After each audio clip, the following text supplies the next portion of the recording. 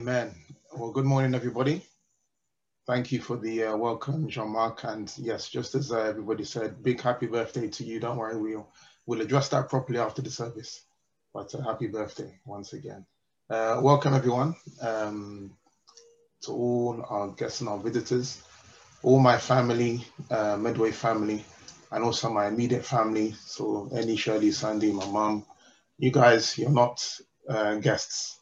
You are now members of the church, so welcome once again. Welcome to Bauv, Arvinda, wonderful to see you. And to all our usual guests, it's great to see you, and also Happy New Year again. I know that obviously we had a service last week, where Lynette shared, but from me, to wish you a Happy New Year. It has been a very interesting 2020, as we know, but it's always good to be thankful when we've ended a year and coming to a new year. Well, obviously, we know 2020 has been a very unique year, but let's give thanks that God has brought us into 2021. And I really want us to really commit this year into God's hands in terms of everything that God desires to do in your life, in us as a church, that God's kingdom will be established. And it's part of what I want to share today. It's about the kingdom of God. So with that in mind, I want us to pray. Just ask the Lord to really use me to really speak His word this morning. So let's just pray right now. Father, we just want to thank you for the privilege and for the honor that we have, oh God, of sharing your word. Father, I pray, oh God, that Lord, that you will use me to minister and to speak your word, oh God, to touch all those who are hearing it. Father God, use me as your mouthpiece. Lord, as your word comes, I pray, prepare our hearts to receive your word and draw us closer to you to advance your kingdom. So we give you thanks and we give you praise. And we pray this in Jesus' name. Amen. Amen. Also, I want to thank Peter for leading prayer this morning, for Julianne and Joe for the wonderful time of worship, Ozzy for communion, and obviously, as I said, Jean-Marc for the coordination. And I said at the end, we will touch base properly. So again, welcome to everybody. So what I want to share this morning, the title is called Living a Kingdom Lifestyle. Living a Kingdom Lifestyle.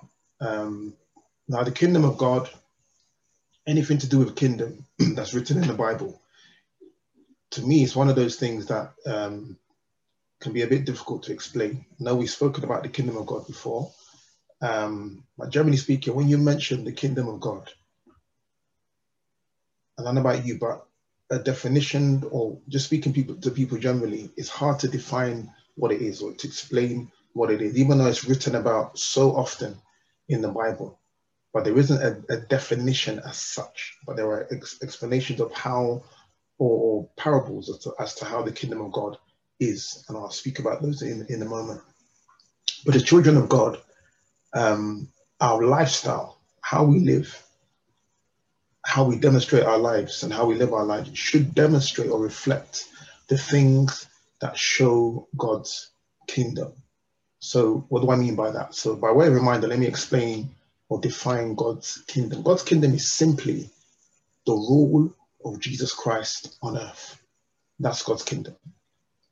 Where we show that God's rulership comes first, that the things of God are ruling in our lives, that is the kingdom of God. It also can be defined as the blessings and advantages that flow from living under Christ's rule. So when we demonstrate living the things of God first, when we demonstrate that God and the things of God rule in our lives, that those things are priority in our lives, that is the kingdom of God. That is showing that the kingdom of God is evident in our lives. And that's simply what it is. But it is defined in a sense in the Bible, the kingdom of God, and it's in Luke chapter 13, from verse 18 to 19. And it says this, then Jesus asked, what is the kingdom of God like?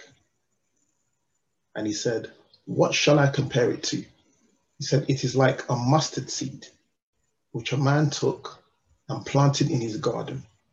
It grew and became a tree, and the birds perched on its branches. See, the kingdom of God, it seems, how can I say, it seems insignificant, like a mustard seed. And it's interesting the Bible uses a mustard seed to compare to the kingdom of God, because compared to other seeds, a mustard seed doesn't appear to be significant. It doesn't appear to have any worth or such in relation or in comparison to other seeds. And in relation to your life, it would appear that a mustard seed, let's say that your life is like the mustard seed. Something in your life that, let's say, that looks small and insignificant, you wouldn't give much regard to. But see, the mustard seed represents our faith as well. The Bible talks about having the faith the size of a mustard seed. So there's a connection with mustard seed in relation to faith. But in this scripture, it also represents something that appears, as I said before, something that appears to be worthless. It seems to be a waste of time. It appears that it has no lasting benefit. But the Bible says that the man planted the seed in his garden. And the garden represents something personal, the man's personal life. So the man planted this seed in his garden. And again, we can assume that previously that this man had planted other seeds, let's say, that were maybe bigger and that appeared more significant than the mustard seed.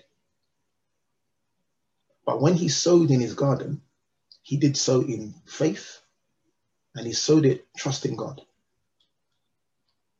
And likewise, when you rather put your faith in the kingdom of God and in the rule of God by sowing, or in real terms, by living the benefits and the blessings that flow from the kingdom of God, are far beyond your life and far beyond expectations, because they touch people and things around you, just like a tree touches things in the scripture. You know, it's interesting that the Bible talks about when the mustard seed is sown, that it grows into a tree that the birds perch on. Because without trees, we will struggle to breathe. Many things that trees bring, they bring protection, they bring shelter, and they also produce oxygen. And the Bible says that when you sow a mustard seed, it grows into a tree. You know, and by living and embracing God's kingdom, one of the things that we receive is that we receive spiritual breath. Oxygen sustains us. If we don't have oxygen, we won't be able to live. But by sowing or living God's kingdom, what that does to us as children of God is that it helps to sustain us spiritually. It also brings us protection from the plans of the enemy. Right now, if the enemy could, he would take you out. If God gave the enemy permission to do so, right now we would not be living. Because of the kingdom of God and what it represents, it brings protection. Also, we are sheltered. A tree brings shelter, and also the kingdom of God brings an element of shelter. Shelter from the deception of this world. It's interesting the way that the world that we live in works.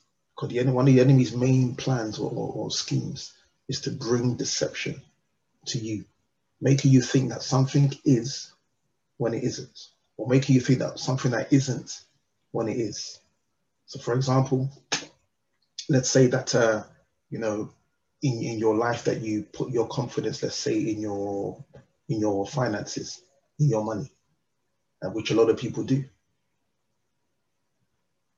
And by having total confidence or faith in your finances, when your finances disappear, because the bottom line is that money represents a way in order for you to gain things.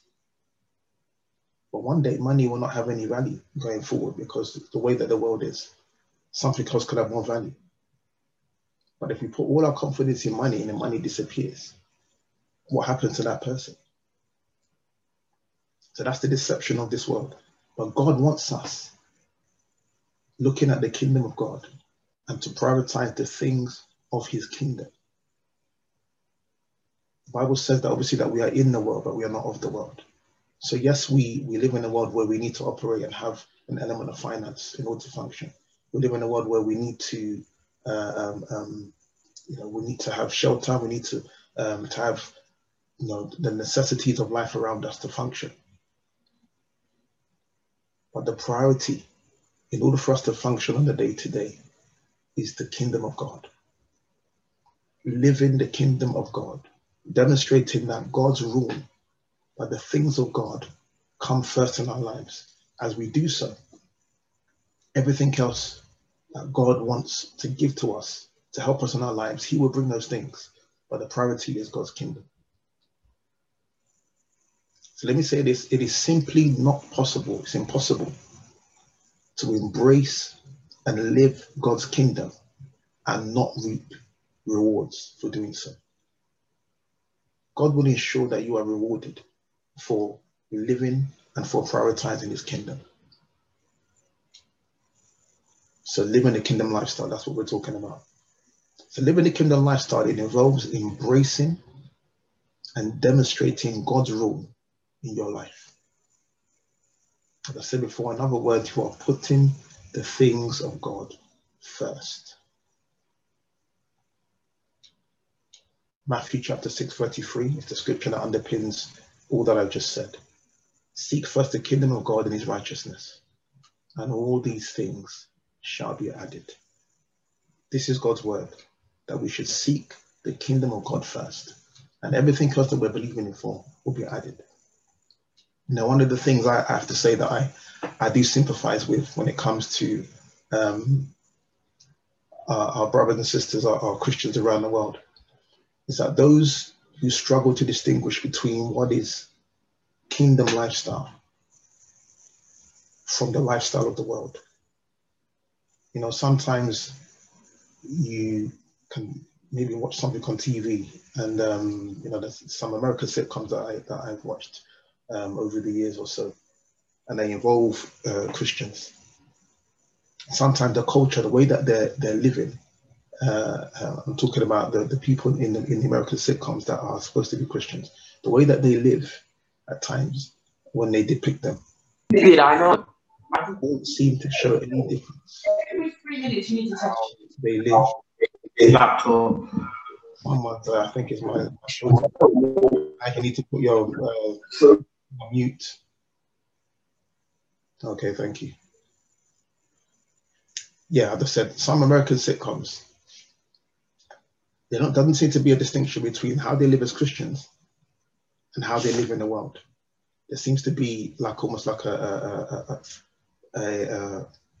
connection between the two, when in reality there's a clear difference. If the world lies about something, in these type of sitcoms I'm talking about, then Christians will also lie. If the world steals, then these programs, then Christians will also steal. So we have to be a lot more careful than ever in what we say as children of God now, because it appears that when we speak now, that we may be marginalized, or we may be deemed as inciting hate or division. So nowadays, as a Christian, what you say is really looked at and scrutinized. Because even though it's the word of God that we may be speaking, because society has moved on, society now is in a different place. When we speak something that's scripture, something that is based on the word of God, the world may turn around and say, now you're being divisive. You are now spreading hate. But merely we're speaking the word of God. And it's important that as children of God, that we are deliberate to live and to speak and declare the things that represent God's kingdom, so that the world is very clear that we are children of God. As I said, we are in the world, we're not of the world. And as God's children, there needs to be a distinguishable difference between how the world is and how we as children of God are. Now, let me ask you this question. When was the last time that you told someone that they're a sinner in God's eyes and that they need to repent? And I'm saying that to myself also. The last time that you said to somebody, listen, as far as God is concerned about him, and because of the way that you're living, you are a sinner in God's eyes.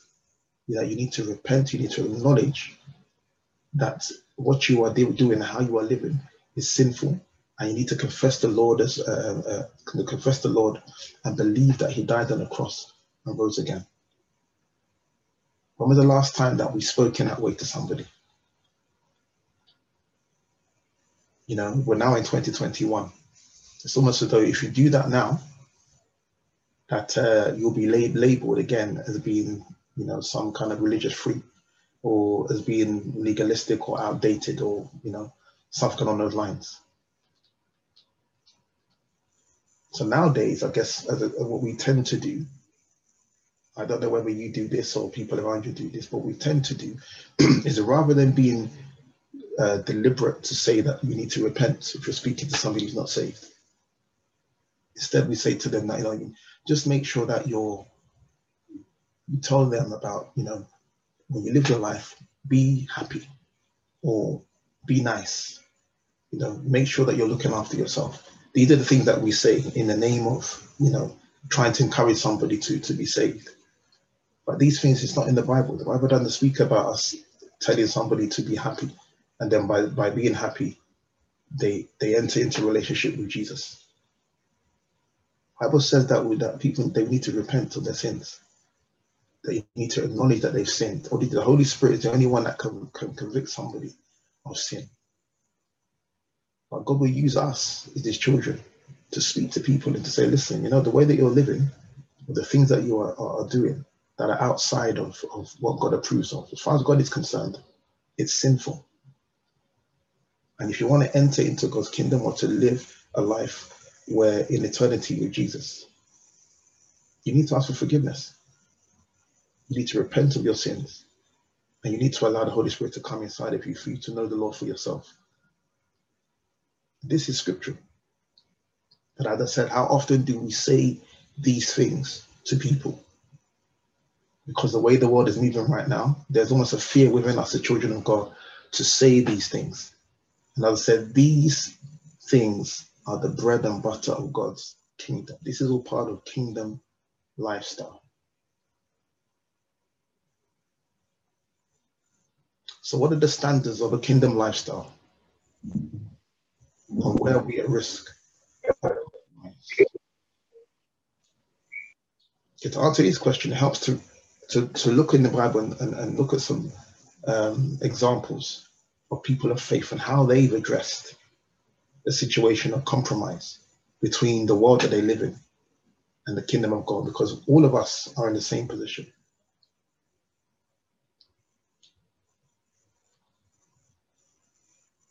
So from the time of BC until now, 2021, the contrast between the world and the kingdom of God is easier to see. Let's take Daniel in the Bible, for example. Daniel in the Old Testament, he lived a godly life, but he lived it in a very godless environment. So how did he do it? We look at an example in Daniel chapter 1. By way of background, Daniel lived in he was in a Babylonian exile, a place of Babylon. He was robbed of his freedom at the time. He was forced into what was called a finishing school. And Babylon, where he was residing at the time, was known as a city that was devoted to materialism. People just indulged in whatever they wanted to. Very similar to Sodom and Gomorrah that God destroyed. Very similar. And that's where Daniel was living as a child of God. You see, now the Babylon culture, in a sense, it tried to squeeze the godly life and identity out of Daniel. They were trying to re-educate him, trying to get him to live in a way that was contrary to the things of God. One of the interesting things that they did was that they wanted to give him food that at the time, as a child of God, at that time, it was food that was deemed as being ungodly, or it was food that was deemed to be food that a child of God wouldn't eat. Now, this was the culture at the time, so it's not the case now, but this was the culture at the time. And if you ate a particular type of food, in God's sight at that time, it was deemed that unclean before God. So the Babylonian people were trying to encourage Daniel to partake of this food, to eat this food. Now on paper, the food was nice. It was, meat-based food. And really truly, Daniel could have, gone to his room somewhere or just decided, okay, you know what? Let me eat this food. God, you know my heart. You know that I'm for you, but for the sake of peace and for the sake of my life, I'll eat this food. But you know that, I'm sure you understand as I eat it, but my heart is still for you. Now, Daniel could have prayed that prayer, spoken to God in that way, eaten the food. And the rest of the Babylonian people would have seen that, Daniel is now conforming to how we want him to be. But then maybe in Daniel's heart, Daniel could have thought, well, Lord, I'll eat this food, and I'm sure it's okay with you. But Daniel did not respond in that way because his commitment was to kingdom lifestyle. And as far as Daniel was concerned, eating meat, which at the time was something, or the type of meat they were offering him, which at the time was contrary to the culture of God's people. As far as Daniel was concerned, if he did so, it was as though he was spitting in God's face and he was dishonoring God. So instead, Daniel made a stand against the food and made it very clear that he would not eat this food. Now, this is food. And we know that because of where he was, that if he had disobeyed, generally speaking, the people that were around him, the king and the Babylonian people, potentially, if they saw that Daniel did not eat this food, within a click of a finger, his life could have been lost. But at the same time, between him and God, he could have said, Lord, you know what? I don't want my life to be lost. Let me just eat this food. I still want to serve you. I still love you and honor you. So I'll eat this food and it should be okay. But Daniel was willing to die for the sake of eating meat. Now it sounds insignificant, but this is kingdom lifestyle. Daniel was committed to honoring God, even down to the very food they ate. But let's quickly read it. Daniel chapter 1. I'm going to read very quickly from verse 8. It said, Daniel made up his mind that he would not defile himself with the king's choice food or with the wine that he drank. It says, so he sought permission from the commander of the officials that he did not defile himself. It said, now God granted Daniel favor and compassion in the sight of the commander of the officials.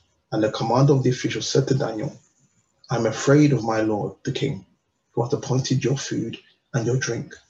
For why should he see your faces looking more haggard than the youths who are your own age? That you would make me forfeit my head to the king. But Daniel said to the overseer, whom the commander of the officials had appointed over Daniel, Hananiah, Mishael, and Azariah, please test your servants for 10 days, and let us be given some vegetables to eat and water to drink. Then let our appearance be observed in your presence, and the appearance of the youths who are eating the king's choice food, and deal with your servants according to what you see. So Daniel made a deal with the commander. The commander was scared that if he didn't give him this food, that the king would see that Daniel and his colleagues clearly were not eating their food because they would not be, their appearance-wise, they would not be nourished. But the Bible said that God granted Daniel favor when he spoke to the commander and asked him, rather than giving me the meat and the wine, just give me vegetables. And the story goes on to say that when eventually the king saw him and the rest of his colleagues, all of them, they looked even more healthier than the ones who had eaten the other food, the choice food.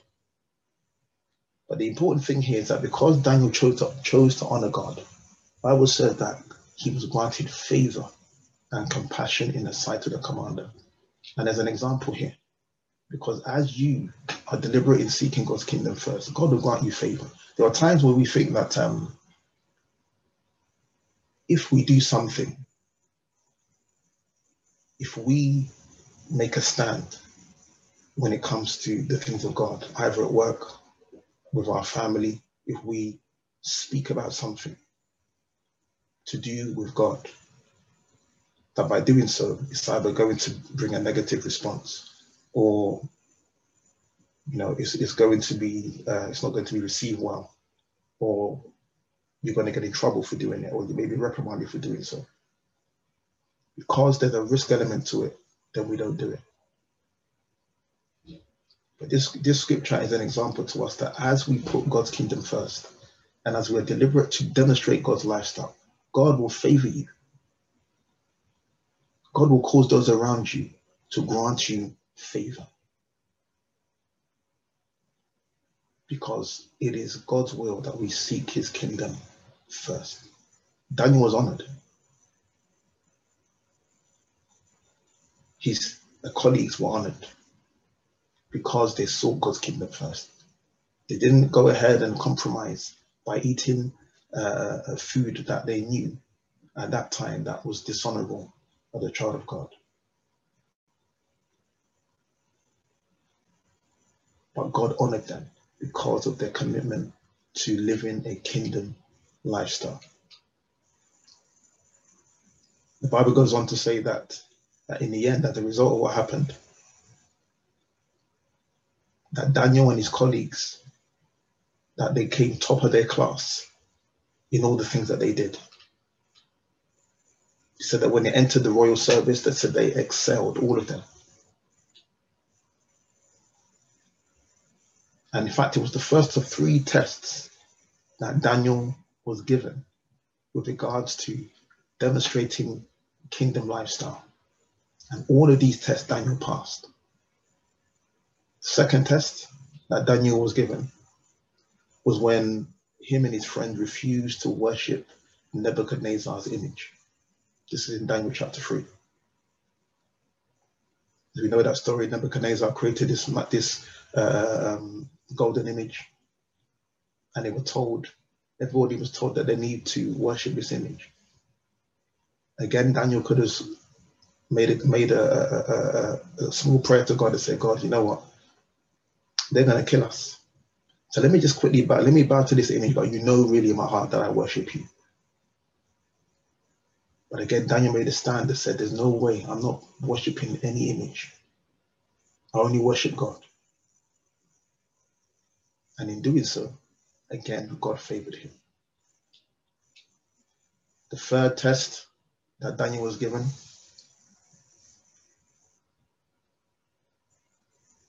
is when King Darius made a decree that if anyone was to pray to any other god other than to the king himself, that they'll be thrown into the lion's den.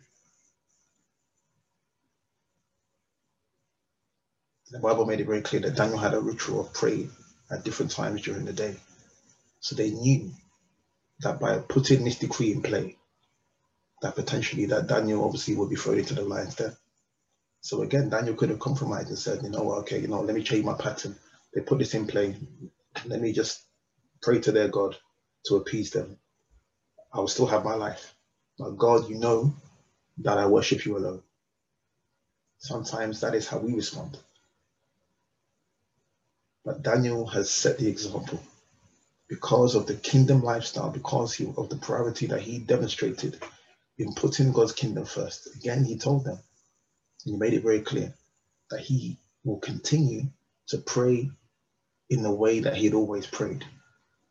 And that's exactly what he did. And in Matthew chapter 6, just by way of reminder, this is what happened. Daniel 6, verse 23 to 27. In fact, this was after Daniel was thrown into the lion's den. So just by way of background. So Daniel disobeyed the order of the king, carried on praying, prayed in a way that he normally prayed. The commanders came and saw him praying. They told the king that Daniel has disobeyed your rule. And actually the king, if you read the scriptures, the king actually liked Daniel from before. But because of the decree that he made, that anyone who prayed to their God and not to him will be thrown into the lion's den. He had to obey the rule that he gave. And unfortunately, against his wishes, he had to throw Daniel into the lion's den. But this is what it said in Daniel chapter 6, verse 23 to 27. So the king was overjoyed and gave orders to lift Daniel out of the den. So this is an account when Daniel obviously was, so before the scripture, Daniel was already thrown into the lion's den. As far as the king was concerned, the lions had finished him. The lions had destroyed him. So said the king was overjoyed and gave orders to lift Daniel out of the lion's den. And when Daniel was lifted from the den, said no wound was found on him because he had trusted in his God. Let me say that again. No wound was found on Daniel because he had trusted in his God. Verse 24. At the king's command, the men who had falsely accused Daniel were brought in, and they were thrown in the lion's den, along with their wives and their children. And look at this. And before they even reached the floor of the den, the lions overpowered them and crushed all their bones. Verse 25. Then King Darius wrote to all the people's nations and the men of every language throughout the land. And he said this. He said, may you prosper greatly. Verse 26. It says, I issue a decree that in every part of my kingdom, people must fear and reverence the God of Daniel. Look at that. This is somebody who gave a decree, even though that it wasn't in his heart, but he gave a decree in his kingdom that if anybody worshipped any other God apart from praying to him, it's almost as though he made himself into a God because he wanted people to pray to him. If anybody did so, they would throw it to the lion's den. But because of how God was working on him through Daniel's obedience and commitment to the kingdom of God. Remember, he had 3 tests, Daniel. He passed the first test. He passed the test when it came to refusing to worship the image. The first test he passed was when he didn't eat the food that was given to him. Those 2 tests he passed. This same king was aware of him passing those tests, and God was doing a work within him because he was seeing that there's something about this guy that he's so committed to serving his God. What is it about his God that he will literally give his life, put his life on the line in order to honor his God? And then the final test was the test that this own king gave to Daniel, even though he was deceived by his own men into making such a decree. But God changed it around. And as I said in verse 26, this same king who gave this decree then made another decree, saying, I issue a decree that in every part of my kingdom, people must fear and reverence the God of Daniel. That's unheard of. It says, for he is the living God and he endures forever. His kingdom will not be destroyed. His dominion will never end. He rescues and he saves. He performs signs and wonders in heavens and on the earth.